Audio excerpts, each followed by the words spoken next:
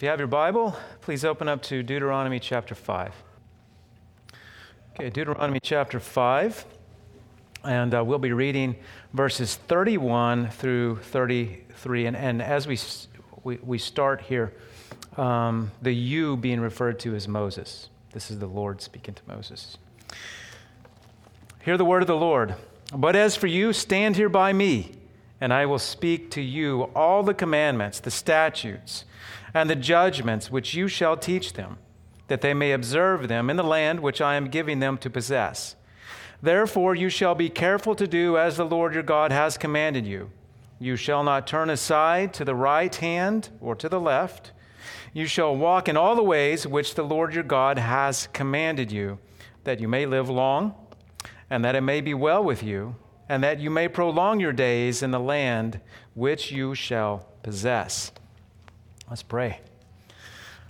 Dear Father, thank you for assembling us today. We are here to please you. We are here to enjoy you. We are here to learn from your word and to apply it in your kingdom. Change our hearts, renew our minds in the ways of Christ. We pray in Jesus' name. Amen. Well, the sermon title today is Long Life in the Land. And I trust that this will fit as a follow-on to Michael's sermon last week, where we saw that Joseph lived long, not in the specific land that was promised, but he lived a long life, dying at 110.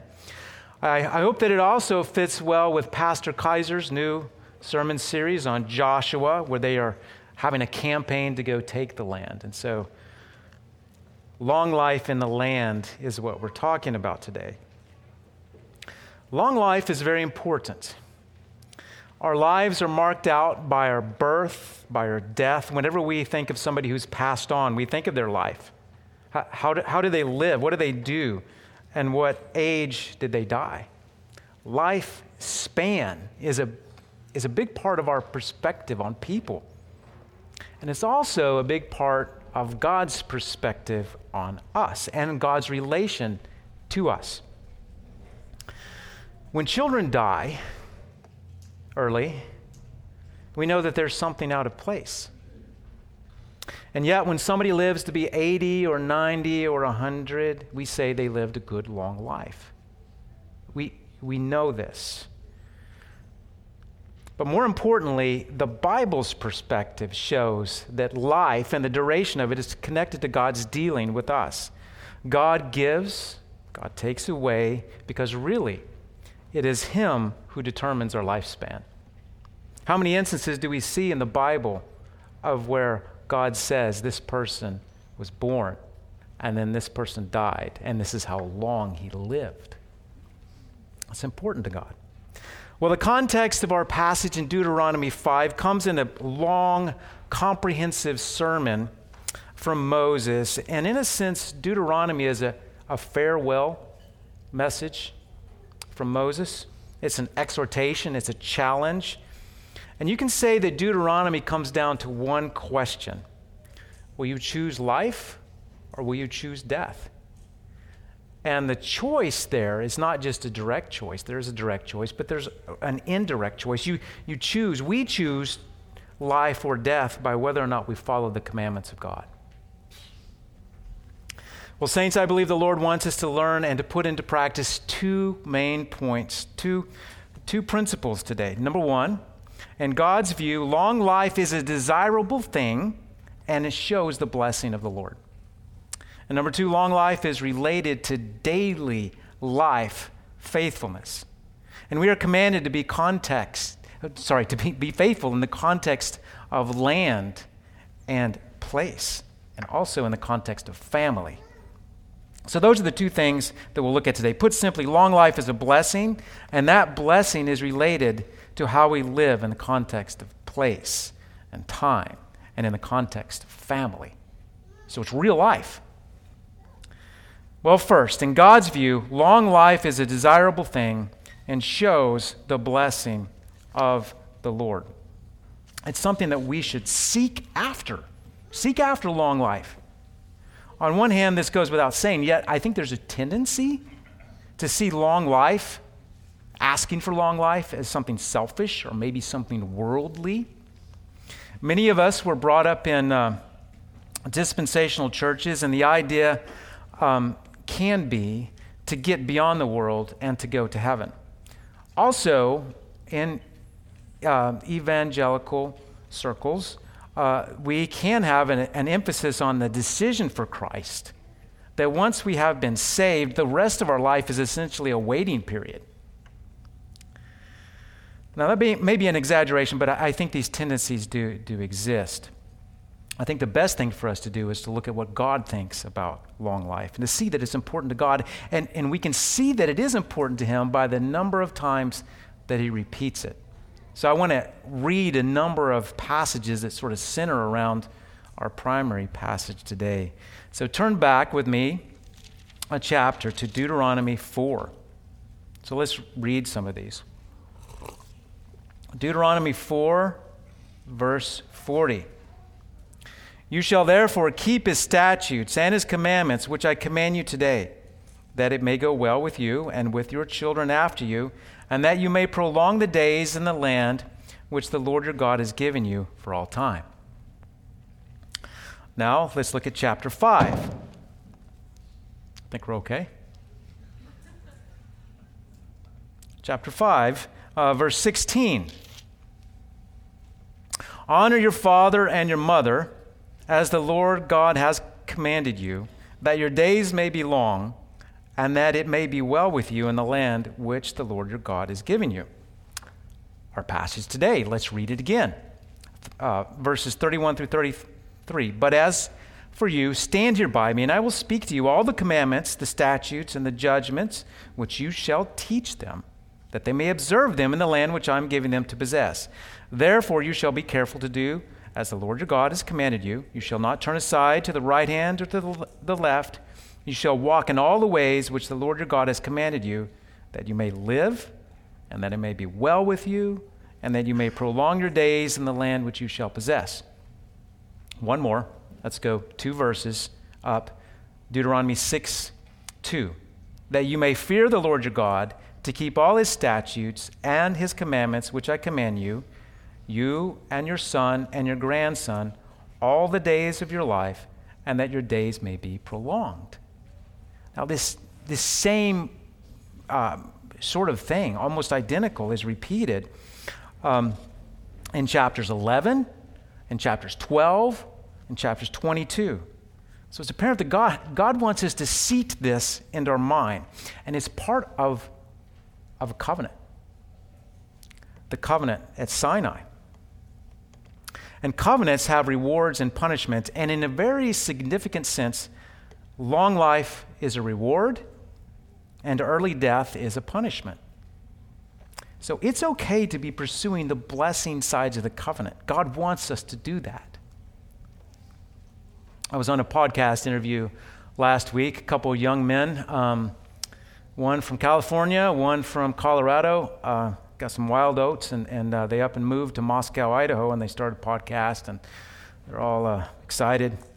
And they were interested in what is going to be the status before God if Roe v. Wade is revoked and certain states outlaw abortion and other states do not. Now, that was a good topic, a very good topic.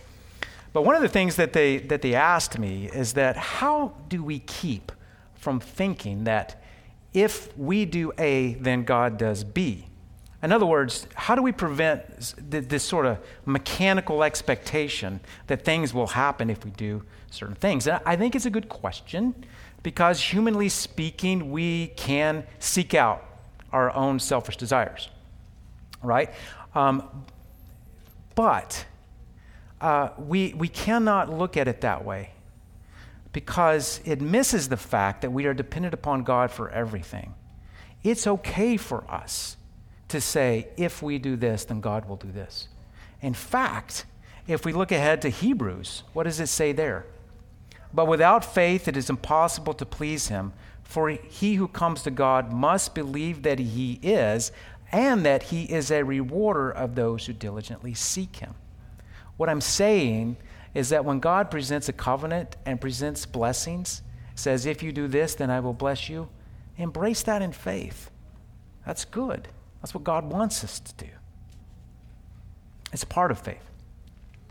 Now, if this is a promise in the Bible, the promise of long life, shouldn't we expect it to see it in real life, where we live? And it brings us to this question: do Christians actually live longer? Well, they do. At least according to an Ohio State study, this was performed 4 years ago. The researchers evaluated the obituaries of those people that mentioned the family members who mentioned the religious affiliation, and they compared the lifespan of those people who said nothing about their religion. I found it interesting that it was mostly taken from Iowa, Des Moines, in fact. Well, they did a number of iterations with this, considering gender and marital status, and at the end, they concluded that people who are religious live 3.82 years longer. Now, religious, what does that mean? Well, that's their own category. We need to remember that mostly these are old people who are dying, right? And this country has been Christian. In fact, even today, even though we're losing our Christian heritage, most of the religion by far in the United States, if you ask people who do they affiliate with, would be Christian.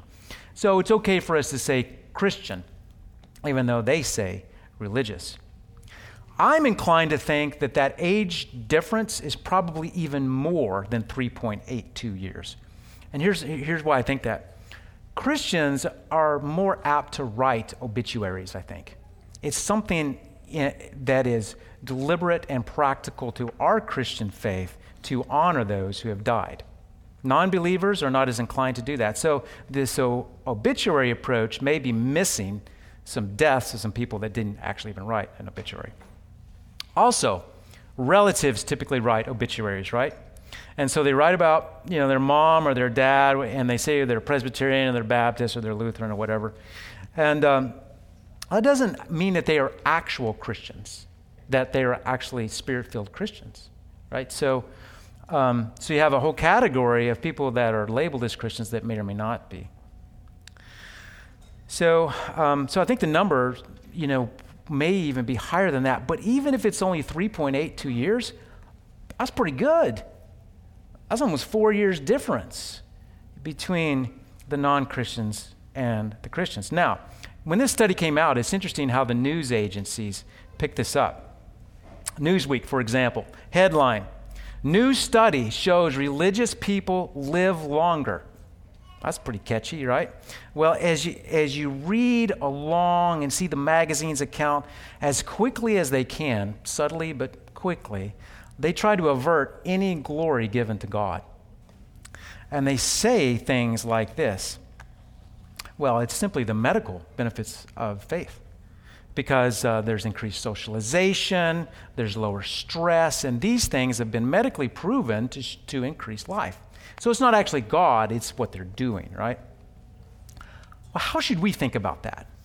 How should we think about the fact that it's true? Ask Dr. Shepard. I'm sure the medical data is going to show lower stress, increased socialization, and these things are actually going to increase lifespan, make our lives more healthy. So is Newsweek wrong to assert that and to say this aligns with the medical data? I don't think so. I think that's a good thing to say, but how should we think about it? How should we write the article with that? Well, the biblical way to think about this is in terms of special revelation from God. Doesn't the Bible say that God will give Christians a peace that surpasses all understanding? Doesn't Jesus say, "Let not your heart be troubled"? And doesn't the Bible teach us to socialize? "Forsake not the assembly"? What about exercise? 1 Timothy chapter 4 says that there's some benefit to exercise. A lot of Christians, as they get older, the only time that they exercise is when they go to church. They get up, they walk to church, they exercise their lungs, these kind of things. So how are we to think about this? Is it God blessing, or is it these other things? Well, the biblical way to think is that God can be using means to bring about his promise. God is God of the supernatural, but he's also God of the natural. And the Westminster Confession says this in chapter 5. God in his ordinary providence, so what he normally does, maketh use of means, the normal means that we have. Yet is free to work without, above, or against them at his pleasure. So we should not shy away from the fact that maybe God is making Christians live longer because of what we're doing today. God's sovereign over that. God directs that, right? So Christians do live longer. We know it from the stats. There's more I didn't get into, but we know it even more assuredly from the Bible. We have a more sure word, don't we? Well, that was about lifespans today. Let's turn back to Genesis. Turn with me to Genesis chapter 5. Go back to the beginning here.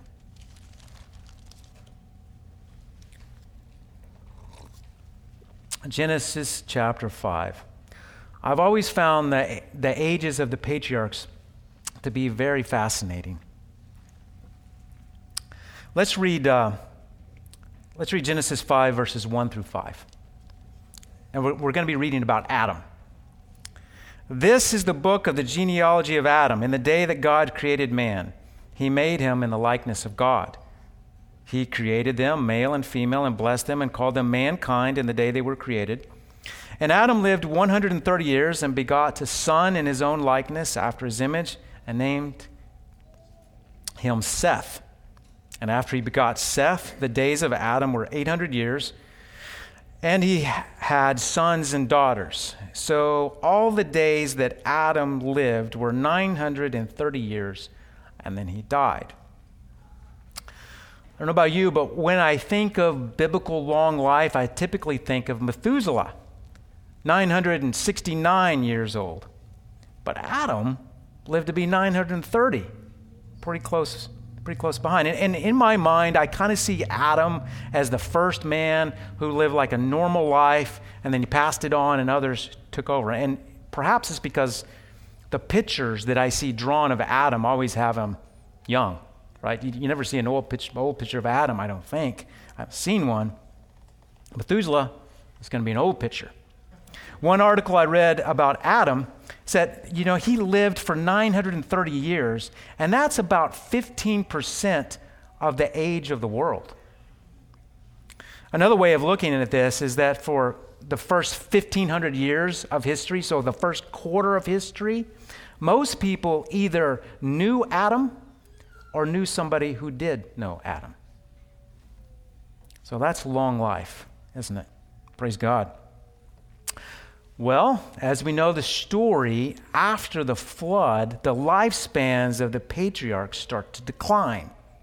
And for you math enthusiasts out there, a number of studies have shown a logarithmic decay of lifespan after the flood.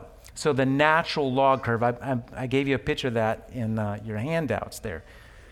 This natural log curve is very common in nature, both in biology and in physics, electronics, kinetics, dynamics. In biology, the logarithmic curve is present both in growth and in decay. And it's interesting to see that happened. Now, we don't know why God did this or exactly how God did this. Perhaps perhaps he did it to limit the evil of mankind. There was something in our liturgy today that talked about God cutting off, or maybe it was what Daniel preached on. I'm not sure. But God does limit a lifespan to limit evil. So it could be that. The DNA mutations can be passed on from generation to generation. So that may have caused it just biologically. Also, there's this idea that there's a lack of genes because the human race after that point came just from 8 people. So maybe less genes to increase health. But we don't really know. But it brings us to another question, though. How long can we live today? You see that curve kind of goes down there? Well, let's read another passage in Genesis. Let's go to chapter 6. Chapter 6, and let's read verses 1 through 3. Now it came to pass, when men began to multiply on the face of the earth, and daughters were born to them, that the sons of men saw there were daughters, the sons of God saw the daughters of men, that they were beautiful, and they took wives for themselves of all whom they chose. And the Lord said, My spirit shall not strive with man forever, for he is indeed flesh, yet his days shall be 120 years. Man's days shall be 120 years. Now, this is most likely referring to how long before God will judge the world with the flood, and we can tell that by the context. If we looked forward, we would see that in verse 5, it talks about the wickedness of men was great in the earth, and then verse 7 says what God's going to do about this. He's going to destroy man. So this is pretty well established that this is the time before the flood. But this 120 years is interesting. Moses lived to be 120 years old. Last week, we saw that Joseph lived to be 110. And 120 years does seem to be a natural limit. And also 70s and 80s and into the 90s seem to be a normal full life. Moses lived to be 120. But Moses also wrote Psalm 90. 90:10 says this, verse 90:10 says this, The days of our lives are 70 years, and if by reason of strength they are 80 years. So this 70th and 80ish kind of ballpark, that's what we see in the lifespans. A little more today, we're inching up towards the upper 80s, and we talk about this improved medical things, and that there's truth to that. But there's also some things we're putting in our body that may not be as good. I've always found it interesting that John Adams lived to 91 years old, okay? No angioplasty, no membership at the YMCA, no low cholesterol diet. Sorry, John, if I'm giving out bad medical stuff here, but the point is that it's been pretty consistent. The lifespans have been pretty consistent. Anyway, back to this 120 years. Scientists agree that 120 seems to be a limit from which, no matter what your genetics are, no matter what your lifestyle is, you can't really extend beyond that. Still, they say 120 is the drop dead number. Now, who lives a long time? How long do people live? Well, the last world record age person was Kane Tanaka. Kane Tanaka lived in Japan, and she lived to be 119 years old and 107 days. Now, interestingly, Kane Tanaka was a Christian. And there's not many Christians in Japan. Ask Pastor Duff. Ask Sherry if you are here. Hi, Sherry. But she converted to Christianity under the influence of pastors in Japan that were put there by the military, so probably chaplains. They presented the gospel to her, and she was saved. Lived a long life. At 103, she got colon cancer, but still lived on another 16 years. She liked to eat chocolate, but she also took vitamin C. Now, the oldest living person today is Sister Andre.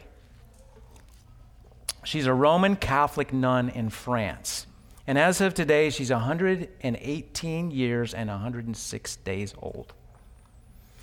Now, Roman Catholic nun, is she a Christian?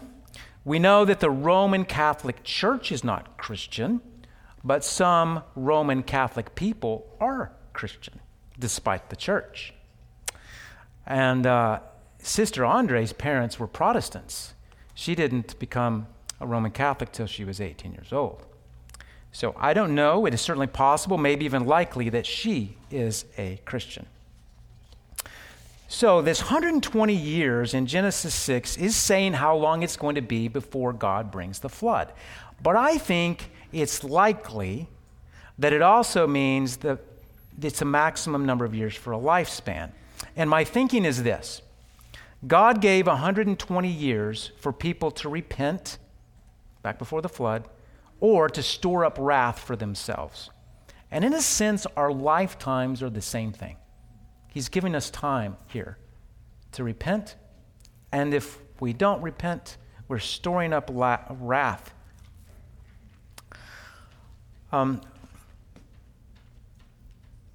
There's also no chance after death for repentance.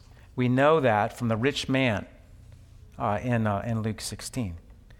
Also, 70 to 80, inching up to 90 is a normal lifespan. It's 89 today. Then 120 seems about right as a statistical maximum. So normal long life in the 80s and 90s today. Here's an interesting thing. At that age, you'll be able to see your children's children, which is a promise in Psalm 128 that we're going to sing after the sermon today. So I don't know if living past 120 years would even be that good. Paul dealt with this question, didn't he? Should I stay here? Should I go to heaven? And he says, to live is Christ, but to die is what? It's gain. So death for the Christian is actually a gain. So we wouldn't want life to be too long. 120 years seems pretty good. So while God said 120 years to the flood, he may also have said 120 years as the maximum lifespan. There's a typo in your handout where it says we need to remember that God extends the life of a faithful person. This is what it should say. We need to remember that God not only extends the life of a faithful person, he can and does shorten the life of an unrighteous person. That's the other side of the coin, right?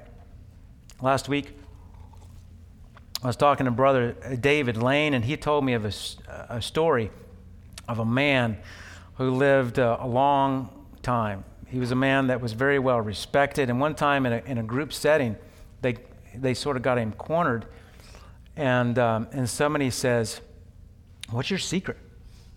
How did you live so long?" And he says, "Oh, you want to know what the secret is?" And everybody kind of leans in a little bit. And he says, "Here it is.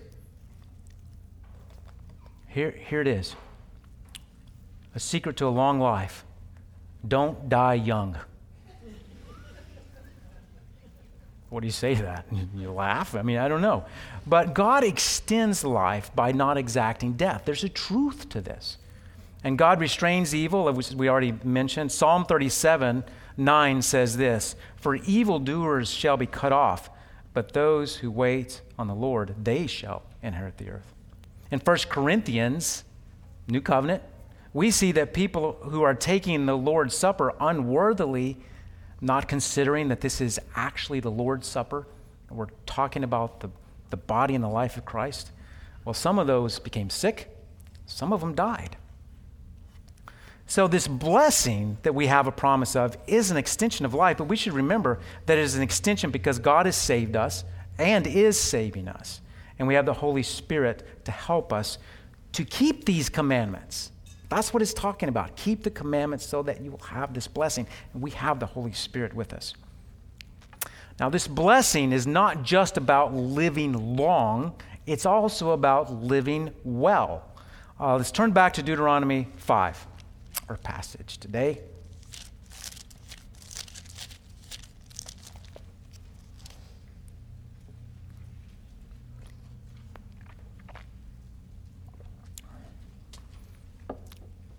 And let's look at verse 33.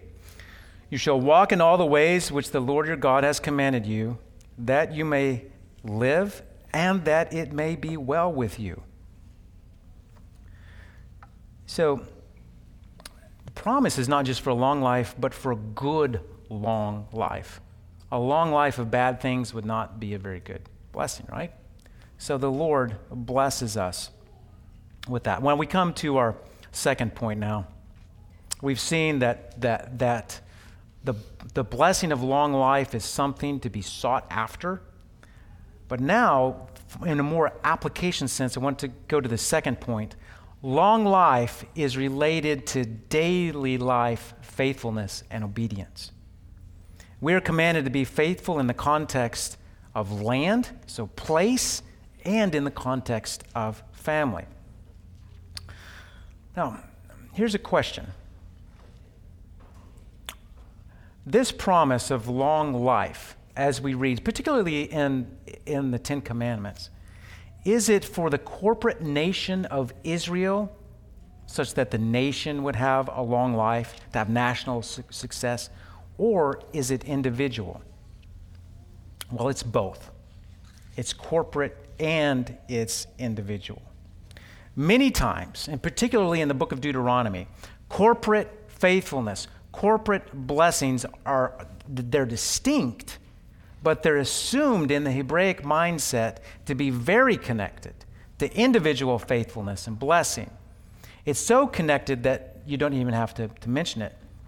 Let's look at some things. Let's look at Deuteronomy chapter 5, verse 1. So turn back to the where chapter 5 begins, and let's read what it says there. And Moses called all Israel and said to them, "Hear, O Israel, the statutes which I speak in your hearing today, that you may learn them and be careful to observe them." Verse 2 talks about the covenant made with Yahweh at Mount Horeb, which is also Mount Sinai. It's a corporate one. He was with us in Horeb. And that's important because even though there are individual commands, like thou shalt not commit adultery, the second table of the law falls in the civil jurisdiction. And so infractions there, in order for them to be dealt with in a biblical way, demands a corporate covenant. But Deuteronomy, in Deuteronomy, Moses is telling people to choose life or death. He's doing it in a corporate way, a national way, but individuals are responsible. And here's a good example. Deuteronomy chapter 6. Let's go to the quintessential homeschooling verse. Let's start with verse 4. Deuteronomy 6, verse 4. "Hear, O Israel, the Lord our God, the Lord is one." Hear, O Israel. "You shall love the Lord your God with all your heart, with all your soul, with all your strength. And these words which I command you today shall be in your heart. You shall teach them diligently to your children, and talk of them when you sit in your house, and when you walk by the way, when you lie down, and when you rise up. You shall bind them as a sign on your hand, and they shall be as frontlets between your eyes. You shall write them on the doorposts of your house and on your gates." So there's no real dichotomy here. Those things go together. And so there is a sense of a long life for Israel that is promised in the Ten Commandments, but there's also an individual one. Today, we're focusing mainly on the individual one. But I didn't want us to miss the corporate aspect of it. If we just talked about the individual, we would miss the full scope of what the Bible is talking about. Well, next, let's talk about whether or not these things that we've been reading apply in the new covenant. Is living long in the land just for the old covenant? Let's turn to Ephesians chapter 6.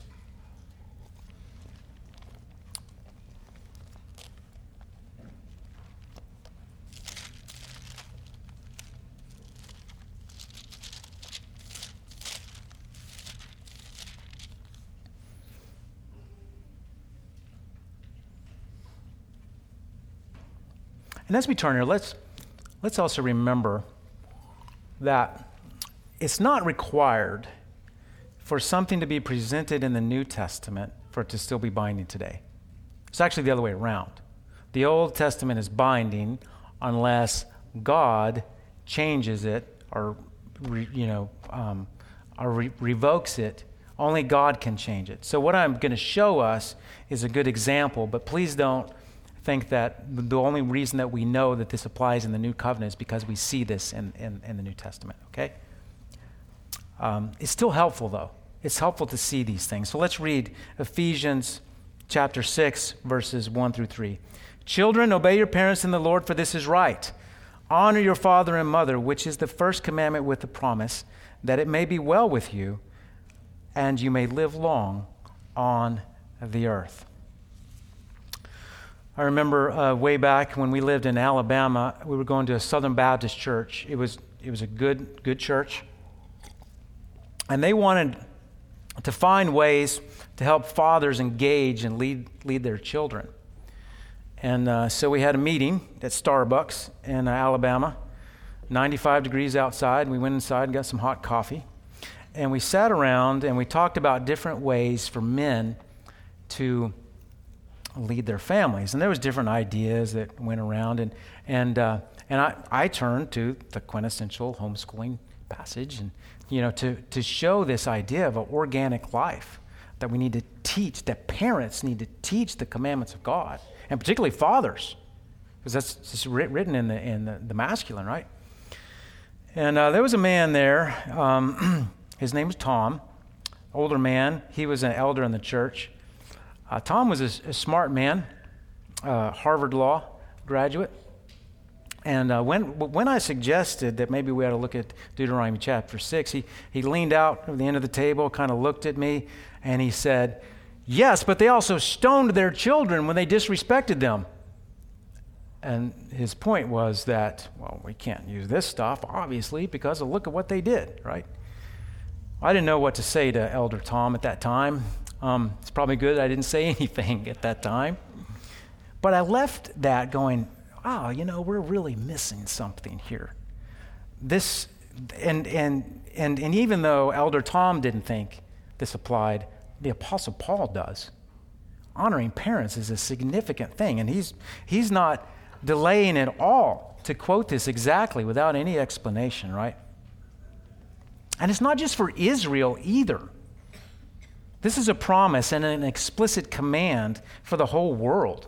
That's actually a significant point in Ephesians, if we were to go back, that the promises and the covenant is not just for Israel anymore, it's for the whole world.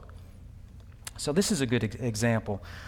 It's actually pretty clear that God presents this in covenant form to us today, that it may be well with us and that we may live long on the earth in the new covenant. Now, I want to talk about this phrase, in the land. Okay, it says, verse 3 actually of Ephesians says that it may be well with you and that you may live long on the earth. That's how it's translated. Well, that word in the Greek is the word gay, gamma eta.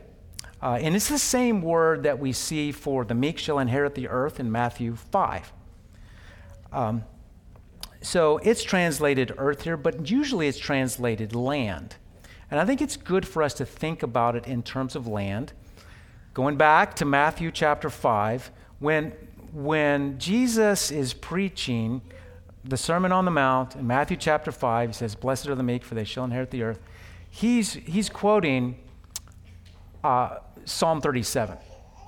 And Psalm 37, if you read it, that's much more boundary driven. That's much more local, and this is where you are, where you're living. So, of course, there's nothing wrong with saying the earth, because as we know, and as Pastor Kaiser is going to lead us through in the book of Joshua, Canaan is a type of the whole world. So both are correct, land and earth.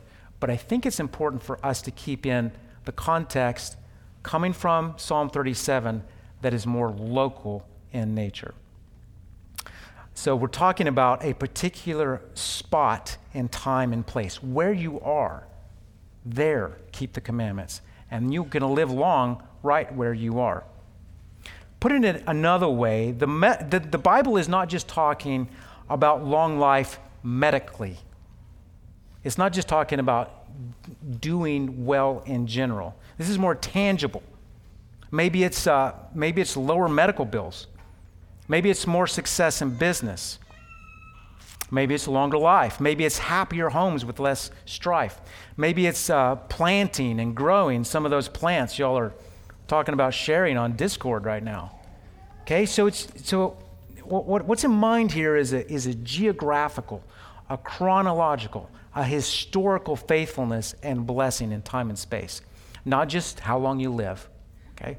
It's practical. Well, there's another very important that we see here. This daily faithfulness is in the context of family. And we read a number of verses as we started this, and we saw about life going well. Now, not all of them were directly linked to parents, but in Exodus it is, in Deuteronomy 5 it is, and in Ephesians 6 right here it is. So there is a connection.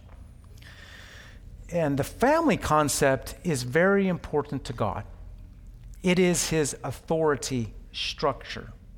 It's the structure for parents shepherding young hearts.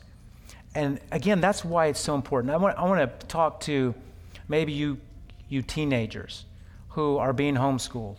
And maybe you're considering, wow, this is really hard. I'm going to maybe consider different options. Maybe even a Christian school. Now, Christian school's allowed, but the most important thing is for parents to be shepherding the hearts of their children. And that's how we have generational faithfulness. That's how, and they need to honor the parents, that it may be well with them. Proverbs 3 verses 1 and 2 says, "My son, do not forget my law, but let your heart keep my commands. For length of days and long life and peace they will add to you." So children, please hear this clear meaning. You young children, you may not be concerned about a long life right now, but you're probably pretty concerned about early death. I think everybody is, rightly so. So when it says that it may be well with you and that you may live long, consider the fact that God can protect you, give you a long life. And also, of course, this is not just for little children. It's for all of us who have parents. Honor them, that there may be blessing, a long life, and that it may go well with you. This is the first command with a promise. So God intends for that fact to perk our interest. This is important to him, very important to him. Now, what about those faithful Christians that don't live long? Not every Christian lives a long life. We know of these things. Some of the historic people who died early, we read about, some of the martyrs, and we seek to have their courage. But we need to think and we need to realize that those who died early for Jesus' sake, they're not shortchanged in blessing. The fact that long life ended early, God is still going to bless them. They will have a blessing. They will have a reward in heaven. So if a life ended early for Christ's sake, we can be confident that that blessing is still there. Also, remember Paul's evaluation of living long or dying. He wasn't sure which was better. There was work for him still to do, but emotionally he was ready to be with Jesus. He lived for Christ. To live is Christ, but to die is gain. The point is that long life is a great blessing, but eternal life is a better blessing. Also, there have been times in history, and there may be more times in the future, where long life for the Christian, for the faithful Christian, is not the norm. Sometimes Christians are persecuted. Sometimes Christians get wrapped up in the judgment of a nation, like plagues, like COVID. But these things do not nullify the promise of God. Romans 3 talks about this concept. Now, Romans 3 is talking about a different promise. It's the promise to the Jews and the fact that Israel's not being faithful. But I think that the point here still applies. God is faithful to his promises. Let God be true and every man a liar. If a Christian dies an early death, it may be at the hands of evil men, but they receive a greater reward. And lastly, I know some faithful Christians, and probably you do too, who have been faithful in their lives, but haven't taken real good care of themselves. So we need to take care of ourselves in health. We need to do those things, reduce our stress, exercise. So back, John, I hope I'm coming back around here. Those are important things to do. God wants us to take care of our body. And so we don't want to have this attitude that all we have to do is just do these certain commandments in the Ten Commandments, and we'll be fine. Actually, the best way to think about it is that really the commandments of God cover us taking care of ourselves. They demand that we cover ourselves, loving God, loving our neighbor. Well, in summary, I hope that we've seen that long life is a blessing from God. It enables us to see our children's children. A long life enables us to work for Christ longer, to do more for the kingdom, and to perhaps store up more treasures to present to Christ at the judgment. If we're biblical in our view of work and finances, a long life may mean that we have more money to give to our children and to the church. Long life is also a corporate blessing. The older men and women that we have in this church, they share their wisdom with us. They encourage us. I hope we've also seen that long life is not just a matter of living longer biologically. It's a matter of cultivating faithfulness where we are, geographically, historically, and also as families. God has a particular interest in how we honor our parents. For reasons that we can see, and perhaps for some reason that we may not fully know, God offers us a blessing if we honor our parents. Now, practically, what does this mean? Well, we didn't expound upon this, but those verses that we read, maybe you noticed that it talked about walking in all the ways of the Lord. There's a comprehensiveness, there's a totality here that is required. Well, what does that mean? Going back to Deuteronomy chapter 6, it means that we need to teach all of the commandments. We need to know those things really well. If we're supposed to, how can we keep them if we don't know them? An understanding of the commandments should be presented to our families as opportunities for reward as well. That's okay. It's a covenant, and there are rewards in the covenant. I want to also say that if you've been convicted of sin, you look at this and you say, well, I haven't kept all the commandments. I would say, let's remember the communion meditation today. Remember that Jesus always lives to make intercession for us. So what we do is we live in covenant with Jesus and we confess our sins, and then we keep the commandments and we go forward, we honor our parents, and we expect blessings. A good life, a long life. And lastly, I just want to say that long life, one that goes well in the land, shows something very important. It shows us the favor of God. It's God's love to his children. When our children do something well, we want to reward them. We're not talking about salvation, but we're talking about earthly blessings and blessings that we can return to God later. We as fathers and mothers enjoy rewarding our children. Long life in the land is to be cherished.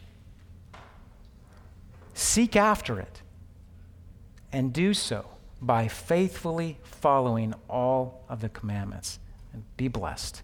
Long life in the land. May it be so. Let's pray. Our Father, we are so thankful that you are so clear about blessings that can come. We are so thankful that you show your heart that you want to bless us. to give us long life in the land. We're also so thankful that you warn us, to steer us, to keep us from early death.